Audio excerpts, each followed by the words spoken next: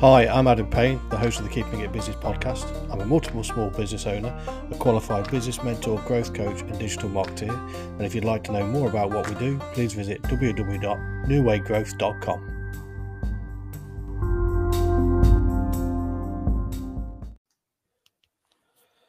Right, here we are, another live. We're going to have a general discussion around sort of like some of the things that we can do as small businesses from an environmentally friendly point of view. Hot on the agenda at the minute with COP26. So yeah, I mean, where do you want to kick off? Did you want to kick off? Because I know you've done a lot of work on this, and I know, from Property Design Studio and your environmental process. Did you want to kick off with that and around that? Yeah, it's interesting, isn't it? I mean, certainly it's a big hot topic at the moment, and we've heard a lot in the national press. But what actually goes on locally is interesting because some of the stuff we've been looking at, obviously, doing the usual things that most businesses do, and reaching out into the community, and we're organising litter picks on a monthly basis and going out and doing those. We love doing those. Actually, it's quite good actually. For us, we get to bring people together, get to treat them to a tea and coffee at the end of the day as well. And then, or end of the session, we're not out there all day picking up litter, but, normally go out for an hour, but it's bringing people together and giving them something to do. So that's been a real positive. We've run 2 of those now, but, I've been involved in litter picking for nearly 3 years now, I think. So, all good fun. But some of the other stuff we've been looking at is, as a digital business, what can what can we do as a digital business to actually help the environment? Because obviously we're using machines that are obviously powered by energy and everything. So, from the website point of view, obviously we design websites, but they're actually now hosted on the green energy powered servers. So all the servers and all the hosting of the sites, all the data, the photos, the files, etc., which actually bring the website together and make it operate, are all hosted on servers powered by I'll get it right, the sun, the sea, and the wind. I normally say earth as well, but everything's connected to the earth, but the sun, sea, and wind. So there's a bit on our website about green hosting, which is very key, very critical. We've been on this warpath now for must be, I don't know, about 8 or 9 months, I think, on the hosting side.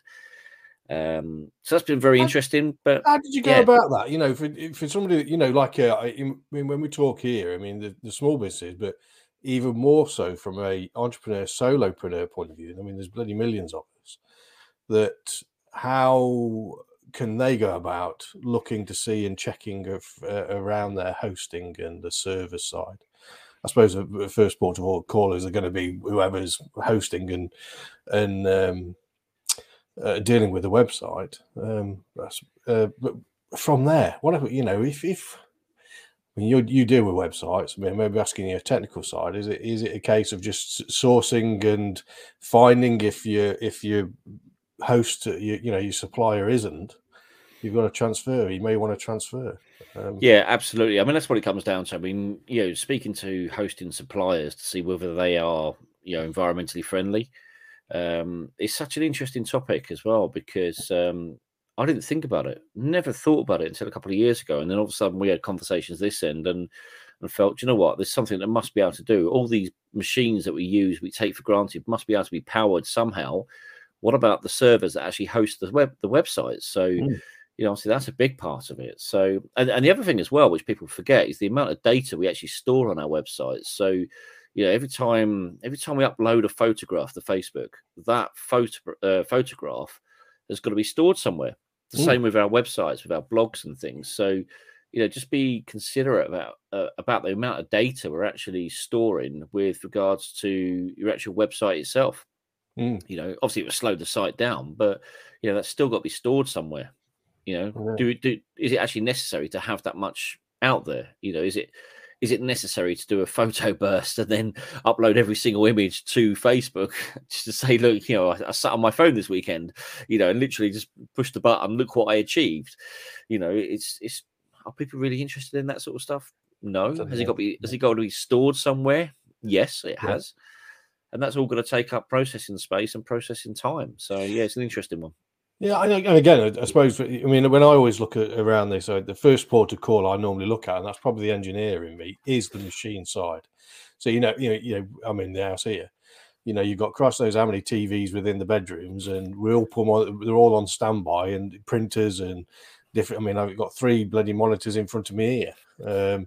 You know, that I've now started powering completely down.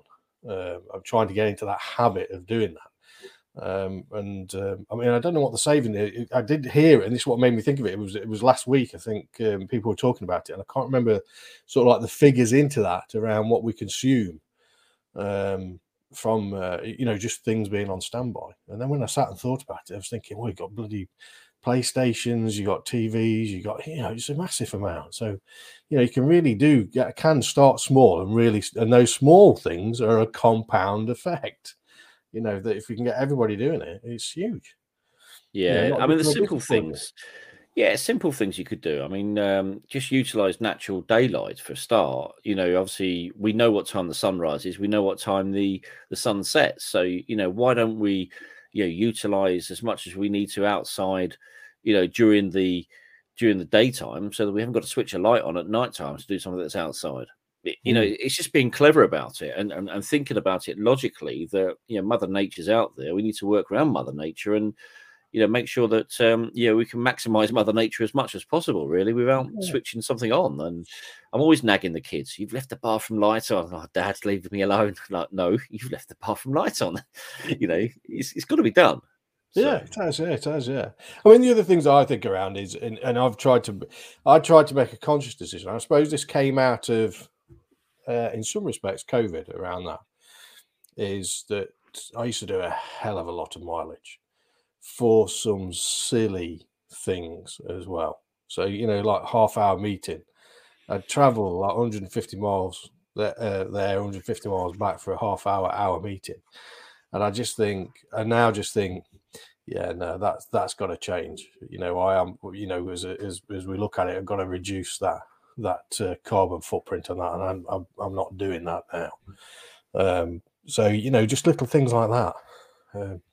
I mean, I can remember, you know, when I would go back to when I was employed, flying from sort of like Birmingham to Newark to Indianapolis, driving from Indianapolis down to Paris, Illinois, having a meeting there, going back to Himalaya, staying overnight, Memphis, Tennessee, into San Diego, having a meeting there, and then flying back to Newark back to Birmingham, and it's all within 4 days for 2 meetings. You know, it was just like, nah, come on, we need to get a bit wiser on that one now. In general, yeah. I mean, the pandemic's obviously accelerated a lot of that, hasn't it? Because, I mean, Zoom technology and video conferencing has been around for what, 25, 30 years, I think. I remember an MD I worked for years ago was hot on this sort of stuff. A massive display screen on the wall, which probably, you know, it's probably heated up a little bit too much as well if he still had it in operation. But, you know, obviously it was a big conferencing screen he had about 20 years ago, which he was into all this sort of stuff then. So, you know, I think the pandemic's kind of accelerated a lot of it. It's got us talking virtually more. I mean, today I've been let me just think, I've had a meeting today in Lancashire, in Warwickshire, and in Kent. I've been 3 places today, and I haven't budged out of Northamptonshire. It's brilliant.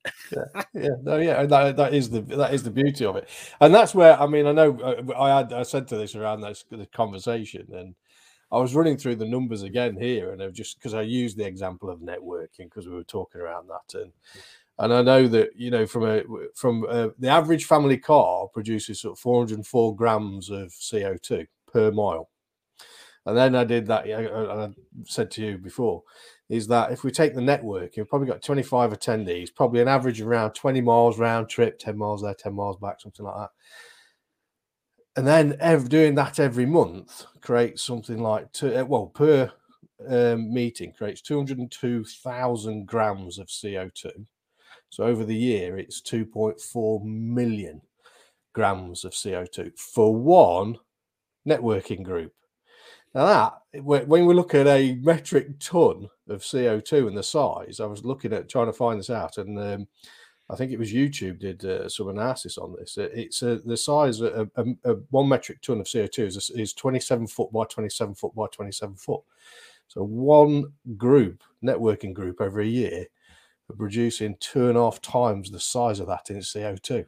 But then when you look at things like BNI, which is every week, and then the amount of chapters, I mean, again, it's just, I do start to think, Christ, you know, we are really And I suppose that's where EV cars comes into it. I know you're looking at EV. I will look at EV for the next car. There's no choice about it. Yeah.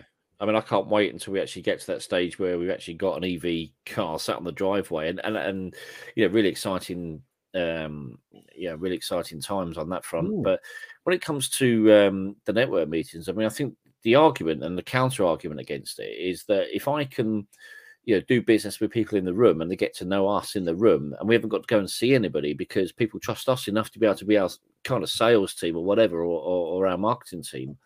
Can that one meeting a month actually limit, 20 face-to-face meetings if we're having one day of it? So I think it's how the meeting is structured and how you do it. But also, I mean, with what we do and what we're involved in, it's all about local. So always forever pushing the local aspect of it, because we want to bring people together locally.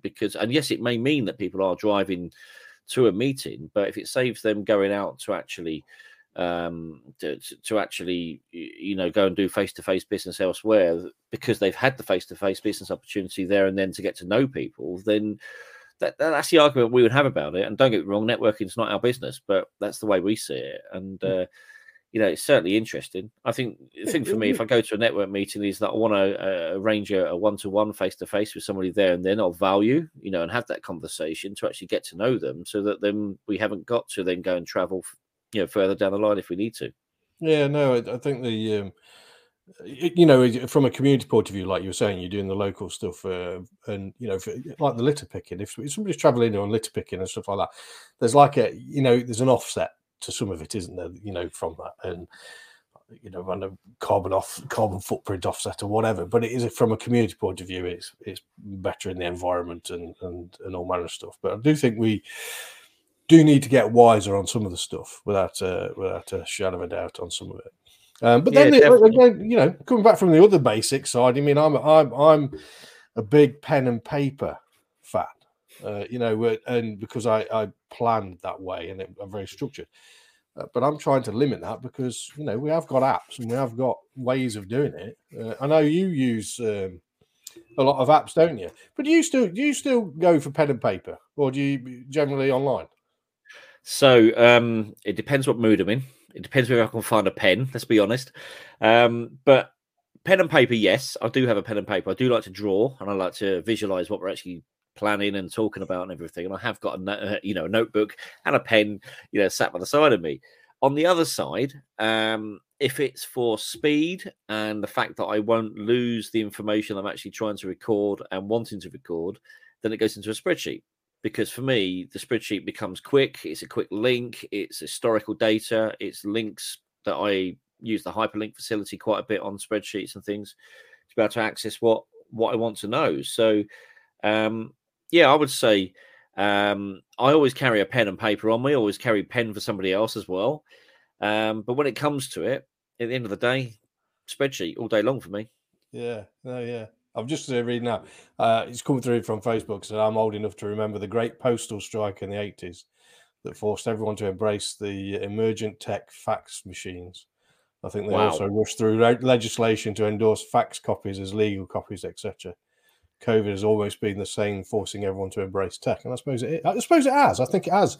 Some of the tech, probably that's why Facebook have done what they've done with going to changing and rebrand on the Meta. It's probably accelerated that side of it. Fax machines. I mean, the only thing I used a fax machine for, right? And this is the honest truth. I used to photocopy my tie and then fax it to somebody, and so I got my tie stuck in the fax machine. That was the only thing I ever used the fax machine for. I never used them really for what we did as a. I think at the time I was working in a residential letting agency, but we couldn't use a fax for that. I don't even know why we had one actually, but yeah, good old fax machine. Yeah, God, yeah, I can't remember. I've never seen one. I suppose the normal things is recycling, and we, everybody should get into the recycling. We do it at home, don't we?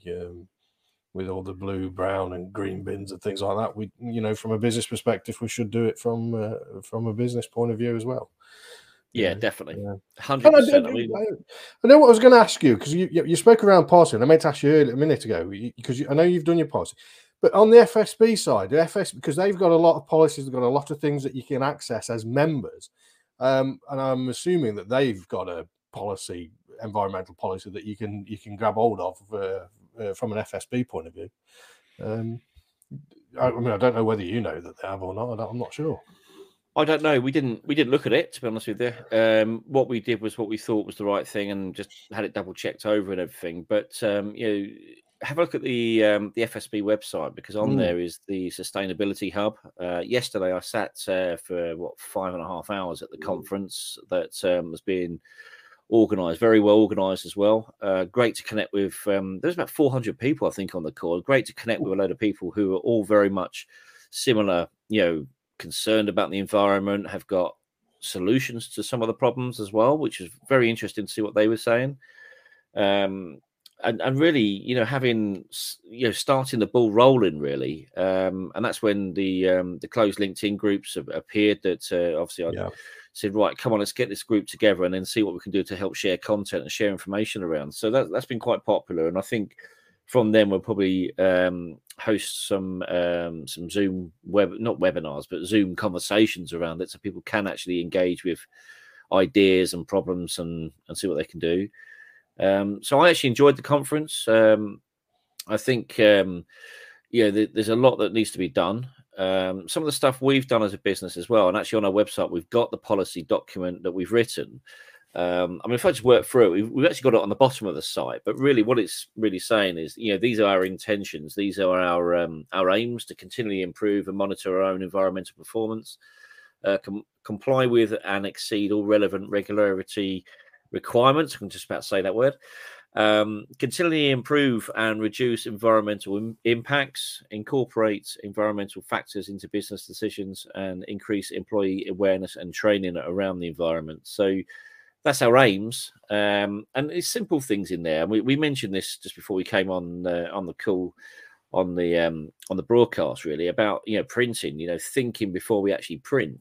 Mm-hmm. Do we actually need to print that, or do we need to just literally just read it and then just close down a file? We have to actually print it. Don't look at such a massive email signature, for example, because again, if somebody prints that email out, it's a waste of ink, it's a waste of paper, it's a waste of energy as well. So there's loads of things that could be done.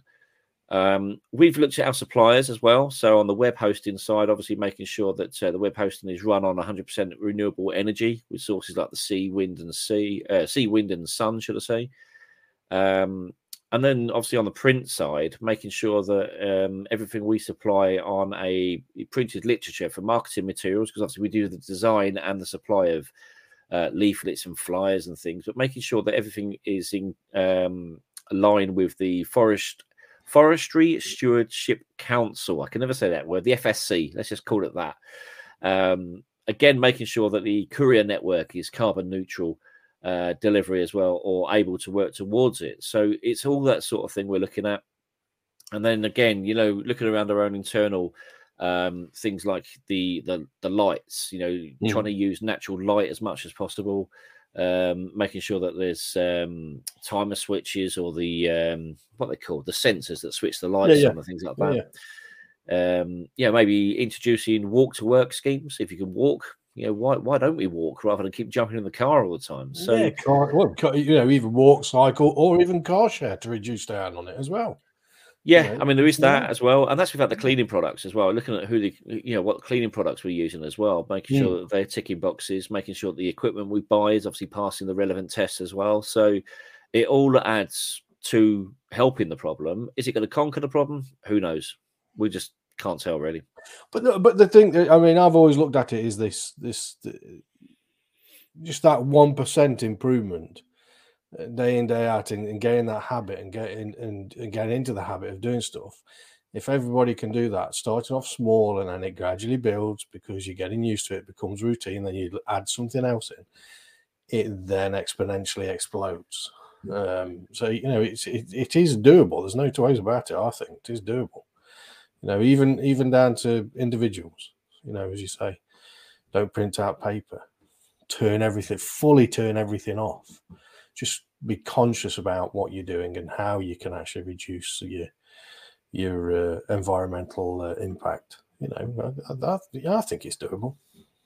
You know? Yeah, I it mean, will they be. ploughed a load of money into it, haven't they? From what I heard, yeah, something 130 odd trillion, is it, in investment? They're saying. Yeah. There needs to be From the more top support for 26. small businesses. There needs to be more support, without a doubt, Yeah. because obviously people transitioning and transforming. I do believe we need some form of incentive and tax incentive or grant funding or something, because the only funding I can see at the moment for businesses it all revolves around premises. And even then, it's match funded. It's not actually 100% here's the money to actually transform and transition. It's all about, here we go, here's something towards it. That's not enough. It's not enough, because even a guy I was talking to the other day, they could offer up to £5,000 in grant funding, which is great. It's brilliant. It really is. But at the end of the day, the business owner's still got to put in another 10 grand. So that's 15 grand expense that's going to take to transition, of which, yes, they can get a third off, but they still got to find the 10 grand. And obviously coming off the back of COVID as well, with where we've been, you shouldn't have to make redundancy just to transition with this stuff. So we do need to understand what help and support there is for small businesses out there, and really for people to transition, I believe. Yeah, no, I agree, totally agree. There was something else that sprung to my mind there, and I can't remember what it was. It's gone. Short term, that's me. Short term memory. Shocking. What I would say though, obviously when we talk about all this stuff, and I came out this industry because of the plastics and everything that was involved, and that's the promotional products industry. The industry has used a lot of giveaway. I mean, how many times have businesses bought a pen to give away to someone at an exhibition, which just ends up on the side? It's a nice memento to keep remembering people by, and nice thing to give away. But the industry can obviously rack up a lot of plastic usage, especially when a lot of it's coming out of China and then over to the UK. But if people are looking to obviously promote their business and look at something to give away something that is environmentally friendly. And you can get bamboo pencils and things like that you can give away. Or the other one I've seen recently is the seeds. You can actually give someone a packet of seeds, so they can actually grow something with your branding on it, which is quite incredible, actually. Yeah. Or even the old solar panel LED or solar powered, should I say, LED beanie hats, which are fantastic. I've seen them. You're like a Dalek. I have got one. But they are. I mean, those sort of things are. I think they're fantastic. Anything that as you say, is you growing seeds, everything like that. It's the time and everything, the effort you put into it as well. It's the satisfaction of that. We've got a comment on here. My sales team almost got their pitchforks back in 2009 when I disconnected the printer to stop everyone from printing team meeting notes. Lol. I could remember that. Doing that the easiest way, as we were saying before we came on this broadcast today, with not printing, is just don't connect to the printer. I'm not connected to a printer for that reason, because it makes me think, okay, I've read it, I've stored it electronically, I know where it is if I need it. And also, we've been encouraging people to unsubscribe from all those mailing lists that we've subscribed to over the years, because again, those emails have got to be stored. That then sits on a server somewhere. That server's got to be powered by something. So at the end of the day, just getting rid of the tat that we have in our inboxes, just get rid of it if you don't need it, and unsubscribe, and maybe store the documents somewhere where you know where they are. And again, the other thing we've got is buy the printer, even though I don't use the printer, but the other guys do here.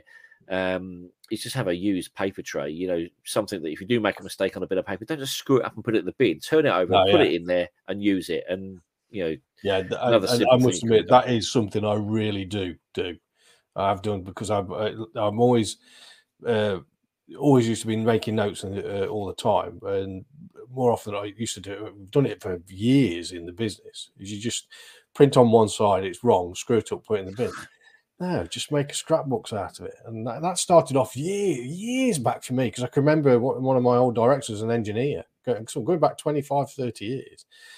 Used to have a stapled together load of scrap sheets where he got A4, just sliced them in half to make them A5, stapled them all together, and he walked around with that. That was his notepad. And that was years back. So there are these little things that can make a bloody big difference. I worked with a guy a couple of years ago, and this was quite interesting. He had a normal notepad, which obviously was spiral bound. So he would write on the right hand page, and go through the whole, and then obviously go through the whole page, and then he'd turn over and he wouldn't write on the back. And I used to say to him, why? And he said, well, there's a reason for it. And it gets to the end of the book, and then you turn it upside down and write on the other side. So his argument was, I've always got like 2 years of my notepad. I'm like, wow, that's it's clever, but do you know what? That's the way he worked. Yeah, again, the other thing of pen and paper. I mean, I've got a Microsoft Surface Go 2 thing, so it's like the size of a bit bigger than an A5 pad that you can draw on, and I want to try and get into the habit of doing that. But I've seen, I think it was about 30 quid, where they do a spiral bound pad with a pen, and it's reusable. You mean one of these? So I've got one in my hand. I forgot what it was called. What was it called? What's it called? This is called, well, I assume this is the brand, the Elfin Book, which allows you to write, and it's got like a little eraser thing on the back. So you write it in pen, you can actually rub it out. Now, I'm going to be honest, I bought one of these. It was about 15 quid. 28th of June 2020 was the last time I used it, so nearly 18 months ago. I've lost the pen, right? So I can't actually erase what I've actually written. I could tear it out, but then I can't write on it. So I've lost the pen, but it did work. It's an interesting product, and I've seen it on Amazon, I think it was. Yeah, 15 quid. I've lost the pen. Well, I think we've done that one to death anyway this evening. But yeah, I think it's just a matter of applying some common sense, which we don't do that often, and just have a look around where you can start in making these small little adjustments from an environmental point of view as a small business, solopreneur, entrepreneur, micro business, and we can definitely have an impact. Even if it's just a small thing, it's compounded if everybody does it, you know. Yeah, and thinking about it, Adam, I mean, you and I have just talked for half an hour. You know, the carbon emissions that we probably put out from this conversation, we should be sitting here like this in the dark, shouldn't we? And actually talking in the dark. But there we go. Yeah, absolutely. Well, brilliant. Been a pleasure. So thank you very much. Thank you for listening in, and see you next time.